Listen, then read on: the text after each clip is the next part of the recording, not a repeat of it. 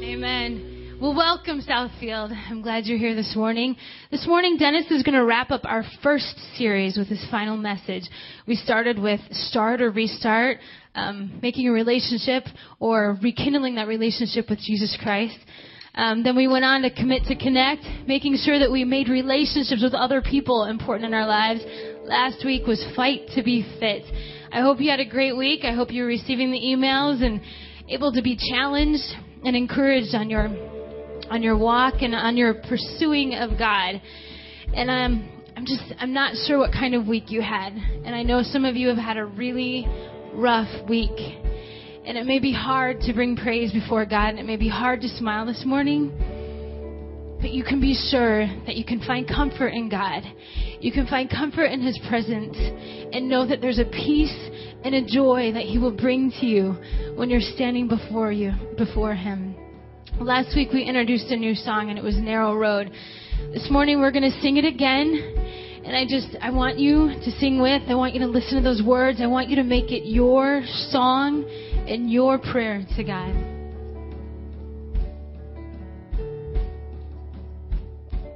Dear Heavenly Father, our desire, our deepest desire, is to know you more.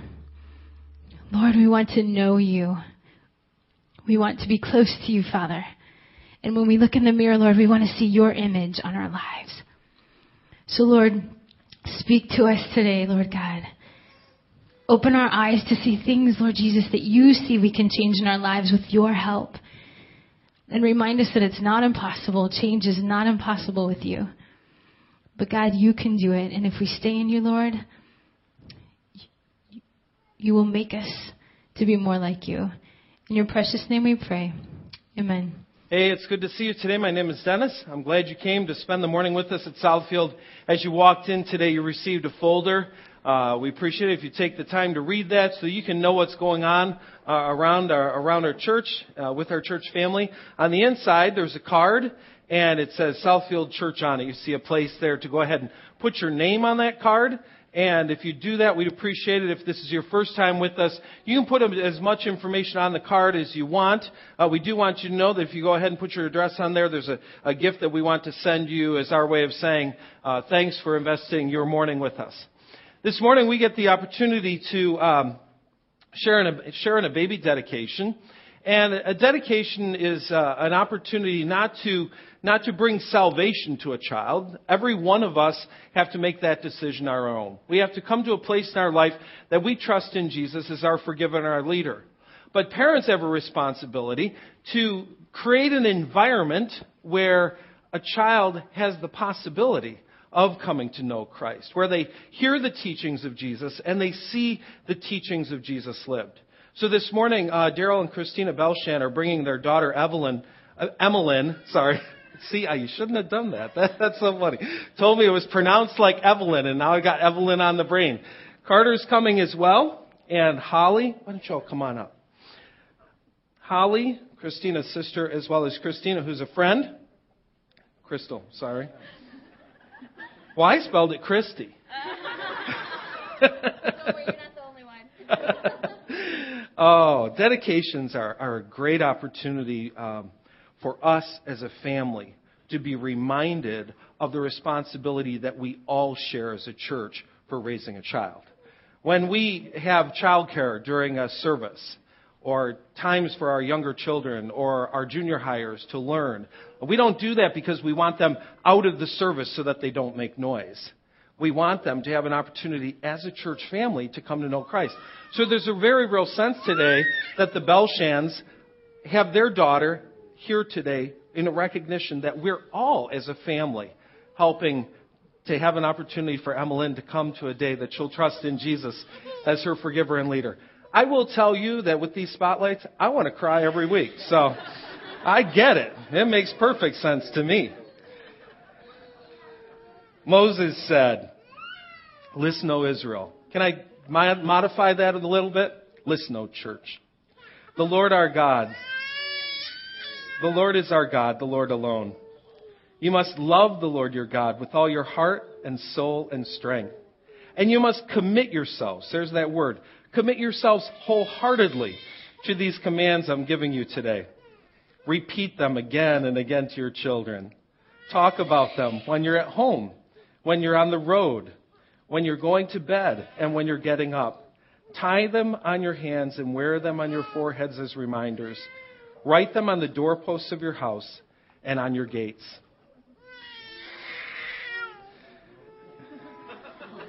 Crying isn't fun, is it? Hey, you've already got one child, so you know the routine with babies. They make noise. They can be challenging. And they get even more challenging, believe it or not, the older they get. One of the challenges I promise you will have along the way is a 3-letter word that makes me crazy, especially when kids are younger. Why? Why? Why? Why? Why? Why? Kids will ask why all day long. And as parents who want to raise our children to love Jesus, we need to realize that it's not enough to tell our kids what. It's one thing to tell them what they should do. But I think a lot of kids get off the road of faith because a parent didn't take the time to tell them the why behind the what. Why do we do what we do? Why do we live the way we do? So, on a day when Emmeline's a little bit quieter and has a chance to listen to you, you might want to take the time not just to say, this is what we do as a family who's dedicated to Jesus, but this is why. Gee, should I try holding her? What do you think? Just raise the temperature? How about this? Oh, it's okay. It really is, I promise. It's not too scary a place. We're going to pray. You can keep your eyes open.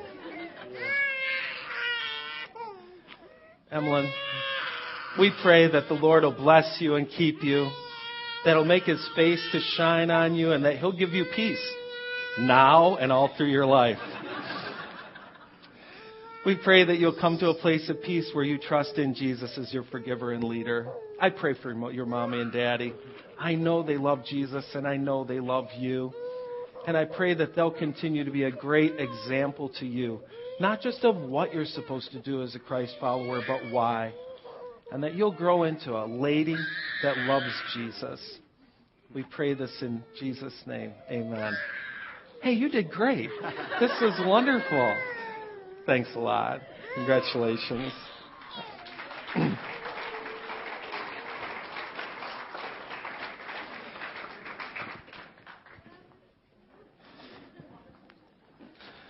Oh, they're always unpredictable, you know. You never know, but they're fun.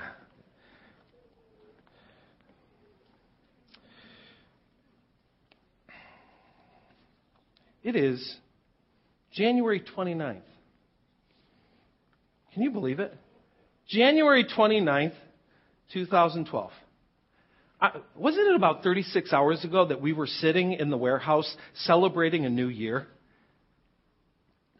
29 days have already passed in this year. It's gone. We can't get them back. The month is gone. 1 month of this year is past.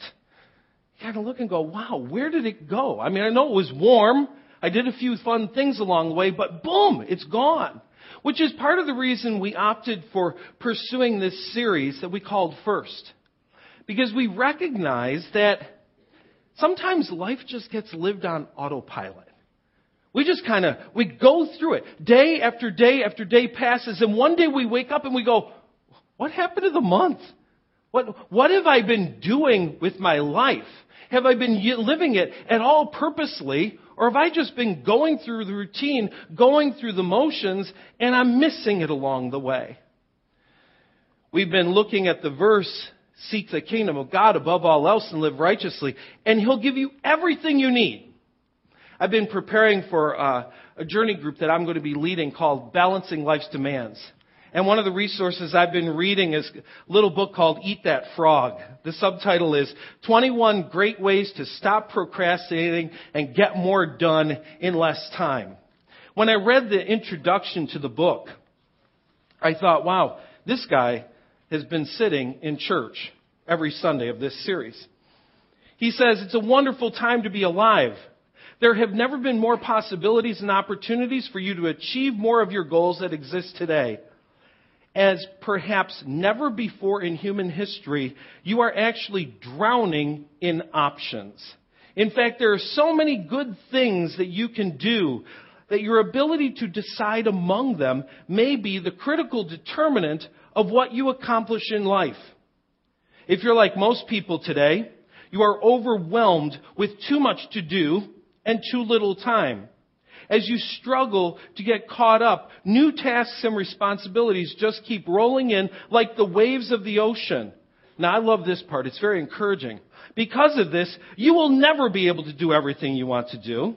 You will never be caught up. You will always be behind some of your tasks and responsibilities, and probably many of them. You feel relieved, don't you?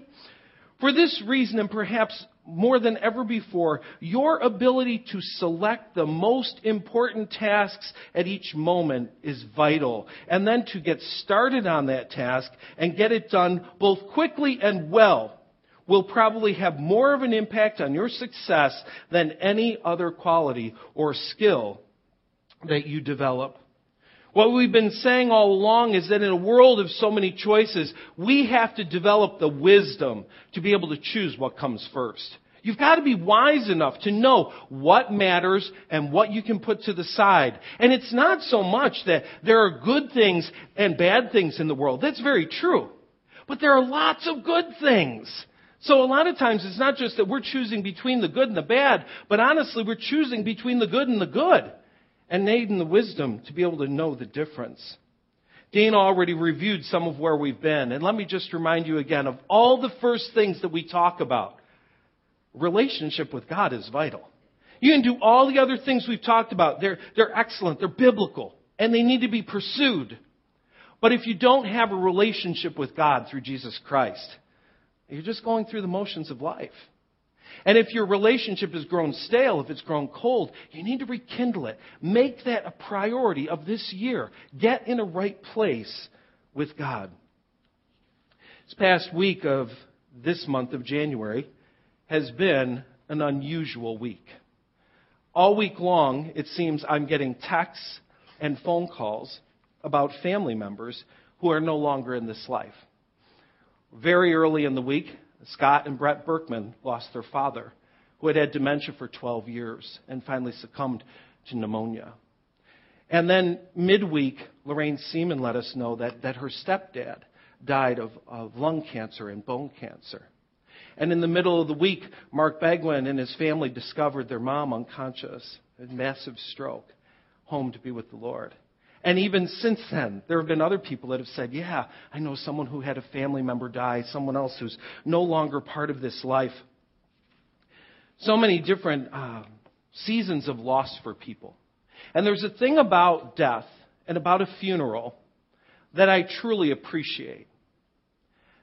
Like I said, we can live every day of life and just go through the motions of it. But when death comes, when we're at a funeral staring at someone we love, we brush right up against the edge of eternity. No matter what you've been doing with your life, all of a sudden, boom, you zero in and you realize, life, we're mortal. We're going to die. Something happens after this. Something important. And we thought we were doing the important thing in life, but all of a sudden, zoom, we're right up against the edge of it. There it is. My daughter, not too long ago, got me to watch the series Lost. I'm great at not watching series while they're happening. I always wait until way later. So she got me going on this thing. I have determined I'm not going to try to explain it to you. I think the reason they called it Lost is because the audience would be. So I'm not sure where the people are, and I'm not sure what happened, but it was entertaining nonetheless. Final couple of episodes, there's this phenomenon happening that's really interesting. These people who are not where they're supposed to be, and I don't know where they are, but anyway, they're there, are really confused about where they were. And everybody that they come in contact with from where they were, they'll come in contact with them, and all of a sudden they have this series of images, boom, boom, boom, boom, boom, really flash fast of where they were. Are you getting this? So anyway, they have this moment where they go, boom, I remember something. That's what coming in contact with a funeral or a death is like. All of a sudden we go, phew, I realize that there's something else, that there's something I've been missing, that there's something that's been going on, and I've just been I've just been making beds and washing dishes and going to work and doing the routine, and I forgot that there's something very real in life. And it's going to happen to all of us. It's right there. Moses wrote a psalm.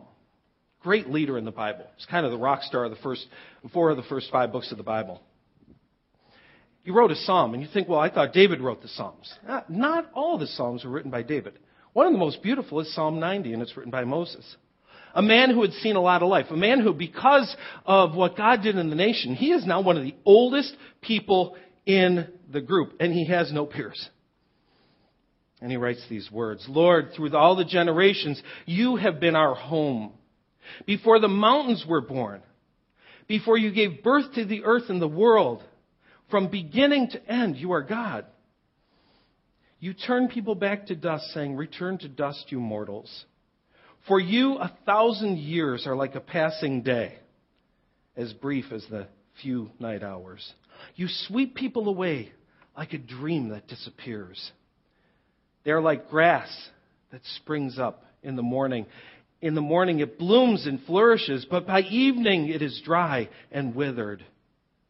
And then he goes on to talk about the effects that our sins have on our relationship with God. And what happens in that.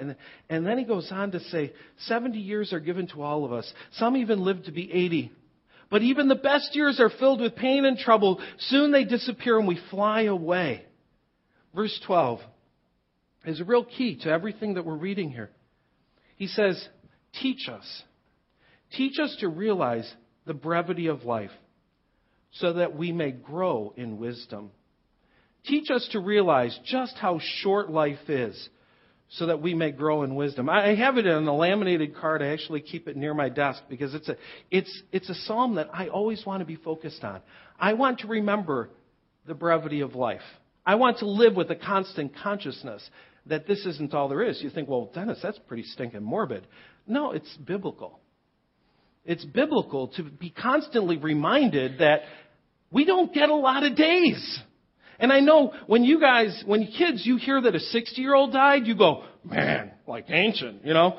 And we're going, that's a child. Are you kidding me? Are you kidding me? Teach us to realize the brevity of life so that we may grow in wisdom. That's the reason, so that we can become wise. Wisdom is not just knowing the right things, but knowing what to do with the things we know. Knowing how to live right. What is he saying? Teach us to realize the brevity of life so that we'll know what comes first. So that we'll know what's important and we will pursue what's important and we'll throw aside the things that aren't. So here's your final first for this January. We need to think finish line. We need to be people who live in constant consciousness of the fact that there is a finish line in life. And we want to always have that in mind.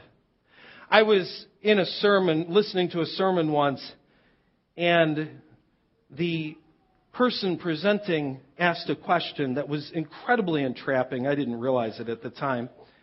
They said, if you only had 6 months to live, what would you change? And my mind started to race. I mean, boom, boom, boom, these are all the things I do. And it wasn't very long that this, I'm thinking all this stuff, boom, boom, boom, it's happening. And the speaker says, technically the answer is I wouldn't change a thing. You should be living as if you only have 6 months to live. How do you know you don't? How do you know that this isn't it? We should be living in such a way that we've got our eyes on the finish line. If 2012 is the last year God gives you here on earth, how are you going to live it? What kind of parent are you going to be? What kind of spouse are you going to be if the finish line is that close? What would your idle hours look like? No, not American Idol. IDLE hours. What would your idle hour, maybe your IDLE hours look like American Idol, but anyway, what would your idle hours look like? What would you do with your spare time? Now again, I know that you're thinking, this sounds a little bit morbid. No, it's not morbid. It's wise. It's wise to be asking the question, if this were it, what should I be doing? Finished line thinking is part of the way that we develop the wisdom to know what we should pursue first. Repeatedly, the Bible tells us to keep in mind the brevity of life. Our days are short. We don't have many. The Bible also refers to life as a race. There are people in the room that have run races. I've not run a race. I've run, jog, whatever. But if you've run a race, I'll guarantee you are a person who's able to draw some clear spiritual parallels between the preparation and process of racing and what happens in life, how life is lived. Over and over again, the Bible uses the concept of running and racing and finishing well as ways to speak of how we're supposed to live our lives, how we're supposed to number our days and think in terms of life being brief. Hebrews chapter 12, verses 1 and 2 is one of the classic passages that uses this running analogy. He says, we do this by keeping our eyes on Jesus. It's as if Jesus has the word finish line painted on his chest. We keep our eyes on Jesus. We're focused on him. The champion who initiated and perfects our faith. Because of the joy awaiting him, he endured the cross, disregarding the shame. Now he is seated in the place of honor besides God's throne. Jesus is the finish line that we've got our eyes focused on. Who he is, living like him, being like him, doing what he desires. We call him our leader. We are his followers. We keep our eyes fixed, focused on Jesus, on the finish line. Now, what I'd like to do this morning is explore finish line thinking. How does it work? What does it look like? If I'm going to be a finish line thinker and use this effectively, how does it work? What are the pieces of it? How will it help us? I came across this image this week. I don't know if you saw it as well. Apparently, Michigan celebrated a birthday this past week. 175 years. Founded in 1837, Andrew Jackson signed it into law. Michigan exists. There it is. 26th state in the Union. This is a really beautiful picture. I mean, if you can get it onto a computer screen, just stare at it. My image of Michigan is a little bit different than the one that's here. For me, in my image, the top of the mitten is a little smoother. I didn't realize that it was so jagged up along the top. I thought the thumb was a little longer. I didn't realize the thumb was quite so stumpy. Just getting this image and looking at this picture of Michigan was fascinating. And then I started to look at it and think about my relationship to different times in this state. I go down to that bottom left-hand corner there along the lake, and we've spent countless hours playing in the sand on those dunes.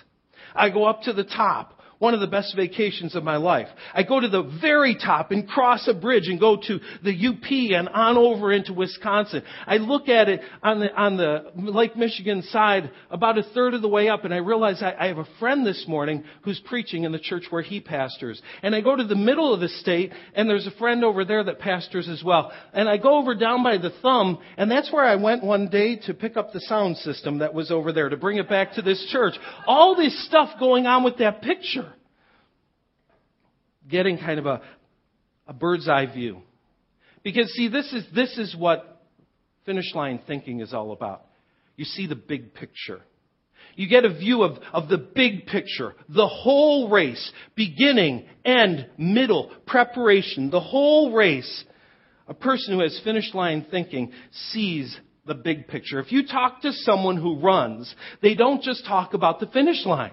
They talk about the hours of preparation they put in. They talk about the meals that they eat the days before, the way they train. They talk about the way they're going to start the race. They talk about the pace that they're going to take along in the race. They know how much energy they should have used. They know that by the time they hit the finish line, they don't want to be able to burst at the end because they want to have used every ounce of their energy all the way along the way. They have a big picture view of the entire race. That's what finish line thinking will do for you. It helps you to see the whole picture of your life and not just live it in a mundane fashion.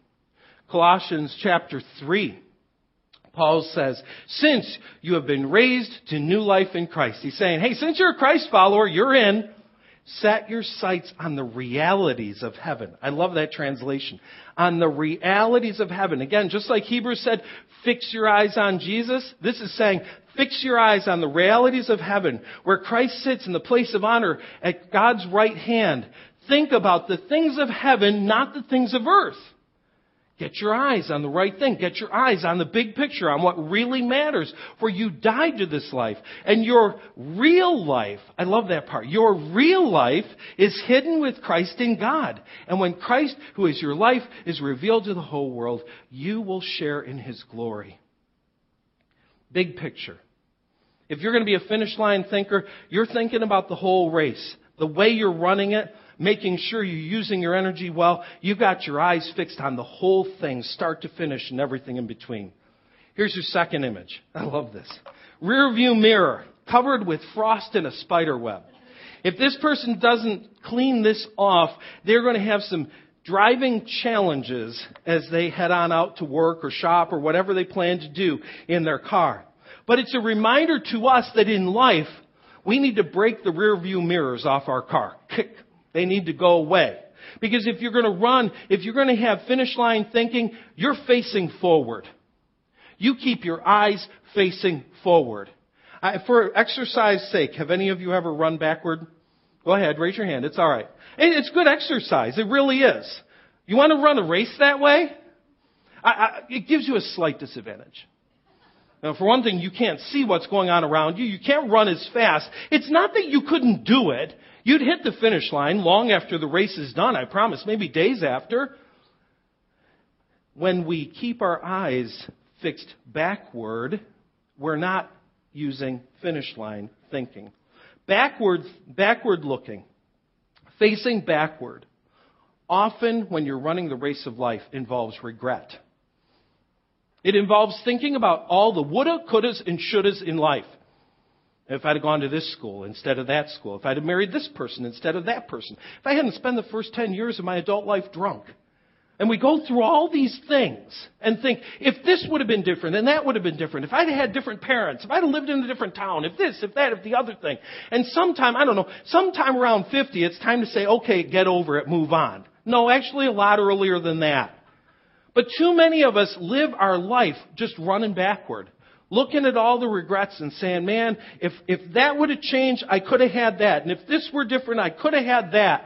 We got to get our eyes on the finish line and say, you know what? What's done is done. I'm not saying there's not a place for taking an accounting of our actions. I'm not saying there's not a place for remorse. I'm not saying there's not a place for making things up to people. But after a while, you got to say, get your eyes on the finish line and run. Because you're not going to get anything done if you're always looking backward. Again, the words of Paul. No, dear brothers and sisters, in Philippians 3:13-15, I have not achieved it, but I focus on this one thing. I forget what is in the past, and I look forward to what lies ahead. I press on to reach the end of the race and receive the heavenly prize for which God through Christ Jesus is calling me. We've mentioned this verse many times before. Paul has a mountain of things over which he could stare back and say, if I'd have done this differently, if I would have lived differently, if I hadn't done this. And he says, I can't stare at that. God has forgiven me. I've tried to work out the situation with people the best I can, and now it is time to get my eyes on the finish line and run. Because running backward is not finish line thinking. So, you're thinking big picture. Your face is forward. Let me give you the third one. This is what I look like when I run. Sleek, zoom. Go, man. Run. Feel like having a Dave Ramsey screeching moment, but I'll leave it alone. What I looked for and couldn't find it, and then I was going to make it up, and then I'm like, I'm spending way too much time on this. I wanted a cheetah with ankle weights on it. Running on out there with the ankle weights. Ankle weights are great for practice. They're great for exercise. I don't know anybody that has sanity that shows up at a serious race and says, I'm running this thing with weights.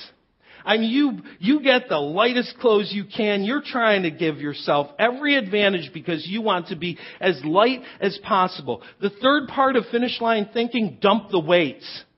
Dump anything that is keeping you from running the best you can. This cheetah is built to run. No encumbrances. Sleek, go. Nothing holding it back. Hebrews chapter 12. Since we are surrounded by such a huge crowd of witnesses to the life of faith, let us strip off every weight that slows us down in this race of life. Every weight that slows us down. And then he names one specifically, especially the sin that so easily trips us up. And let's run with endurance the race that God has set before us. He says that sin you keep strapping on your legs, whatever it is, you can't run effectively with that strapped on. You got to peel it off. You got to give it up. You're saying, but I like it. Well, good for you. You're not going to run well.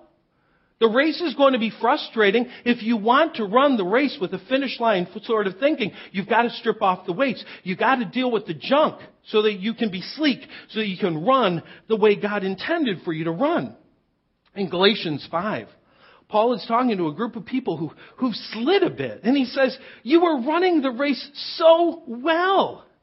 Who has held you back from following the truth? Here's the sad thing. Sometimes we're making great progress in the race. I mean, we're just moving along. And we strap on a weight. And now we're not running as well. What are you doing? Get rid of the weight. Run. Run the way God created you. Run with endurance. Run with the weights stripped off. So it's big picture. Face forward. Dump the weights. And then we have this. If I found this in my backyard, first I wouldn't tell anybody. Probably not even my wife. I'd run somewhere and I'd say, I think I found me some gold. Woo! And I'd find more and more and more, and like a squirrel, I'd pack it away in my basement and have it all nice and hidden. And one day someone that is smarter than me would come and say, what you got there is gold-looking rocks. That's nothing. That's fool's gold. That's just junk. It's pretty.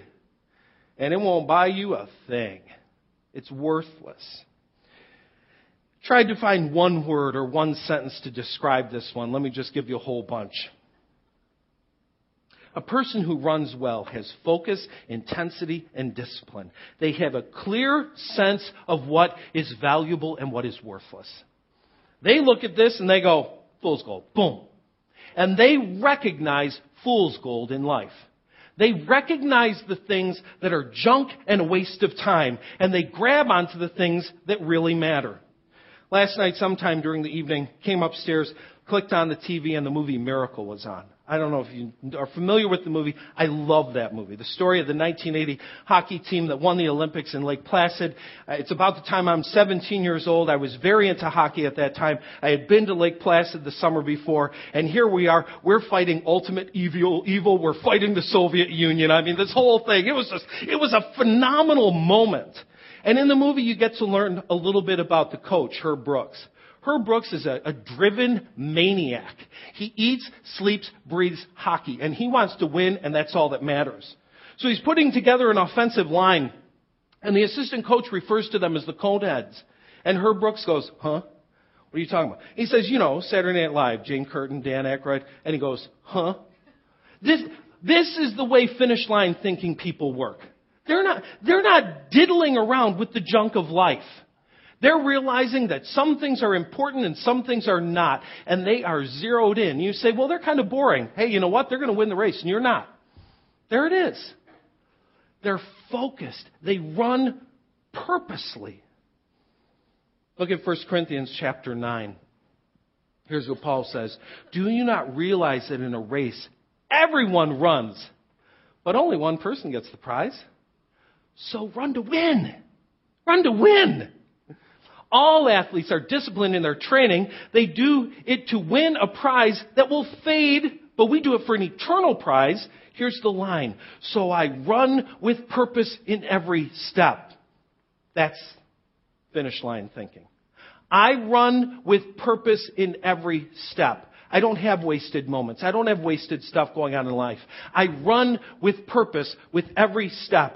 I'm not just shadowboxing, not just beating the air. I discipline my body like an athlete, training it to do what it should. Otherwise, I fear that after preaching to others, I myself might be disqualified.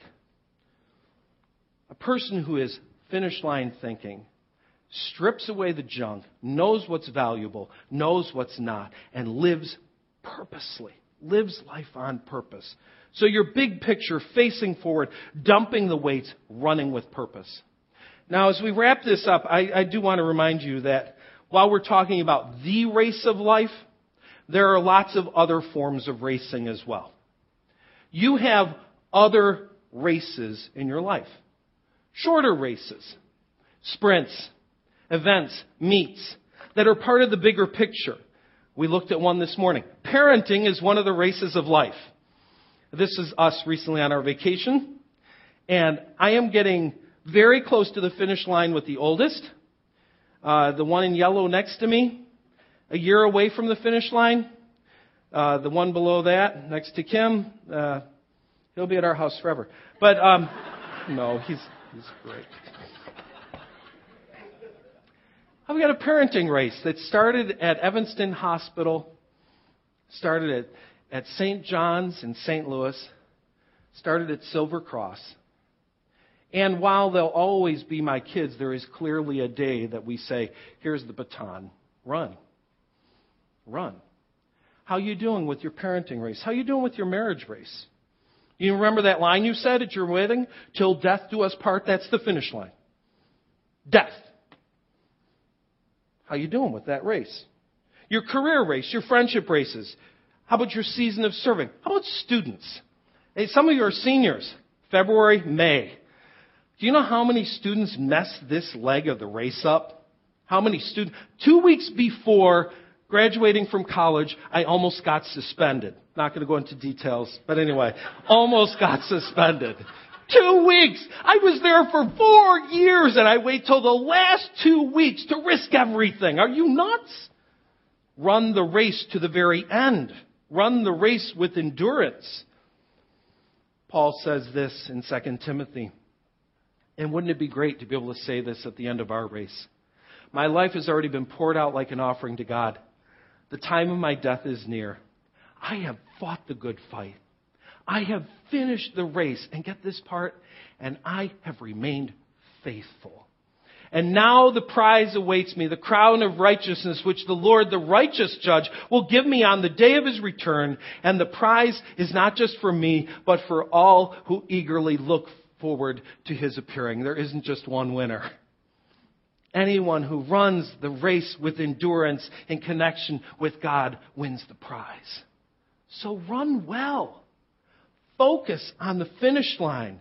Keep your eyes in the right place. Don't get bogged down in the mundane stuff of life and then one day wake up and go, what happened? Where'd it go? Run with purpose with every step. Let's pray. Dear Jesus,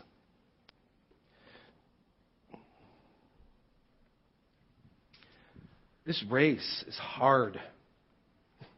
The funny thing is, all races are hard. Nobody's ever run a race and said, oh, that was easy. I'm going to do that 26 miles again. That was a piece of cake. Races are hard. Things that are worth it are hard. And we don't want to undersell that part, God. It takes discipline to run this race well. It takes endurance to run this race well. Focus to run this race well. And you want us to do that. You want us to run with purpose in every step. Some of our friends have had a stark reminder of the finish line this week. But God, don't have us waiting for funerals before we're reminded again of real life, of life beyond this life. Help us to be able to live in a way that we're constantly focused on the finish and that we run the race in a way that pleases you. We pray this in the name of Jesus. Amen. We're going to participate in communion. Do it every week. It is an opportunity to have a physical reminder straight from God. It was Jesus himself who took bread at a meal and a cup of wine at a meal. He broke the bread, he poured out the wine, and he said, this is a reminder of my body. This is a reminder of my blood. This is an opportunity for you to remember what I did for you. You know what it is? Every week we're staring at the finish line. What are we supposed to do? Fix our eyes on Jesus. This is an opportunity to fix your eyes on Jesus. with all the junk going on in your head. I take a spinning class, and the lady usually begins by saying, all the junk in your head, now leave it in the door. Shouldn't we do that right now? All the junk in your head, leave it at the door. And get your eyes focused on this one thing. Get it focused on Jesus, on your relationship with Him, on His love for you. Communion is distributed to you on a tray. 2 cups together. The bread is underneath the juice. Pull them apart. Go ahead and take the bread and then the cup. Take it when you're ready. Anyone's allowed to take communion. We encourage you to be a person who has a relationship with God, but you don't have to be a member of our church in order to participate in communion with us. Now celebrate this moment of staring at the finish line, of thinking about Jesus welcoming you to the end of your life and saying, well done, great run, good and faithful servant, come on in. I'm grateful to you, God, for a work of art that is able in a moment to move us from where we are to where you are, to rip away a veil so that we can see heaven, we can see you, we can be lost in your wonder and your majesty. We can know that you're real. You're not just a story in a book, a fable that's been passed down through the generations. You're more real than anything we see. You are the ultimate reality. And we thank you for the connection that we have with you through Jesus Christ our Lord. Amen. You can have a seat. Our servers are going to wait just a moment while you go ahead and get your card out. I need you to do something with it on the back side. If you turn that over, you notice there's a large box, first of all. You're able to put a prayer request if you have one. I know a lot of us, we're going through difficult times, and we need to know that someone's there to pray with us. So you can write those down. But there's a little box off to the side, and there are 2 check boxes at the end of that box that we want you to pay special attention to. One is on Tuesday night at 6 o'clock. We're going to be having our annual meeting over at the warehouse where we had church on Christmas and New Year's. Opportunity to learn about what's going on in the church, financial updates on groups, all kinds of things that are going on. What we need to know from you is if you plan to come, and if you do, there's a little line there for you to put the number of people that are coming with you. So check that off. If you're like, well, I'm not sure yet, well, then say not sure. I don't know, but let us know what you're planning on doing. The other box, and I believe it's the bottom box, has to do with something we're doing on Saturday, and that is the delivery of a bunch of our homeless packs down to Chicago. If you could be involved in that, have been wanting to be involved in that, we'll be leaving the warehouse, gathering at the warehouse at about 10, leaving from there, go down, we're going to deliver the bags, and then we'll come back, and if you still have the time to do it, we'll grab something to eat together and spend some time talking about our experience. But that's Saturday morning at 10. So if you're thinking about doing that, planning on doing that, check that off as well. Okay, now our servers are going to come and collect your card and collect your offering. And while they do, I want to tell you a little bit about what we'll be experiencing Tuesday night. This is a really important time every year in our church. We don't get a chance on Sunday mornings to talk a lot about the details of what are happening in terms of the life of our church. We don't spend time, and for example, on a Sunday morning, focusing a lot on finances. People don't want to be talking about that on Sunday. They want to be talking about the Bible and worshiping God. I have something that I wanted to point out to you every week. On the inside cover of your folder, down at the bottom, what we try to do is record what our projected budget is for the year, and then where we are in terms of giving every week. For last week and this week, what we have there is a chance for you to be able to see how you did last year. And you remember at the end of the year, we sent an email saying, man, we're so close. We used the term, I believe. We're so close to the finish line. Can we push a little bit and get over the finish line? And if you look at that, you realize that for the year we had projected that we needed $357,000. And by the time you made that last burst over the line, we got to $365,000. So, that is incredible. An incredible piece of growth in the life of our church. And we want to talk about that Tuesday night and celebrate what you did, because I'll tell you what, it was a huge increase over where we were a year ago. So you're really proving to be true and in on your faithfulness to God and to the church. And we're incredibly grateful for that. And one of the things that we want to do for you is make you aware of how those funds are being spent. We want you to have that. We want that accountability with you so that you can be trusting what we're doing together as a body. And like I said, we'll be talking about other areas of our church's life. You get a chance to check out the warehouse and just have a great time together, spend some time eating together. We're having soups that night and chili and the opportunity to eat. So you don't even have to eat when you get home. Just come on over, eat with us. We'll have a great time together. Make sure before the week is done that you get signed up for a journey group. It's online. We have that right there at the top. I understand tonight's open mic night for the high schoolers at the warehouse. That's going to be pretty cool. While we were singing, I thought, if they have open mic night in heaven, I'm requesting that song. You're leading it. And about 5 billion people are really going to worship. You guys did great this morning. Thanks so much. Let's sing as we leave. Stand up.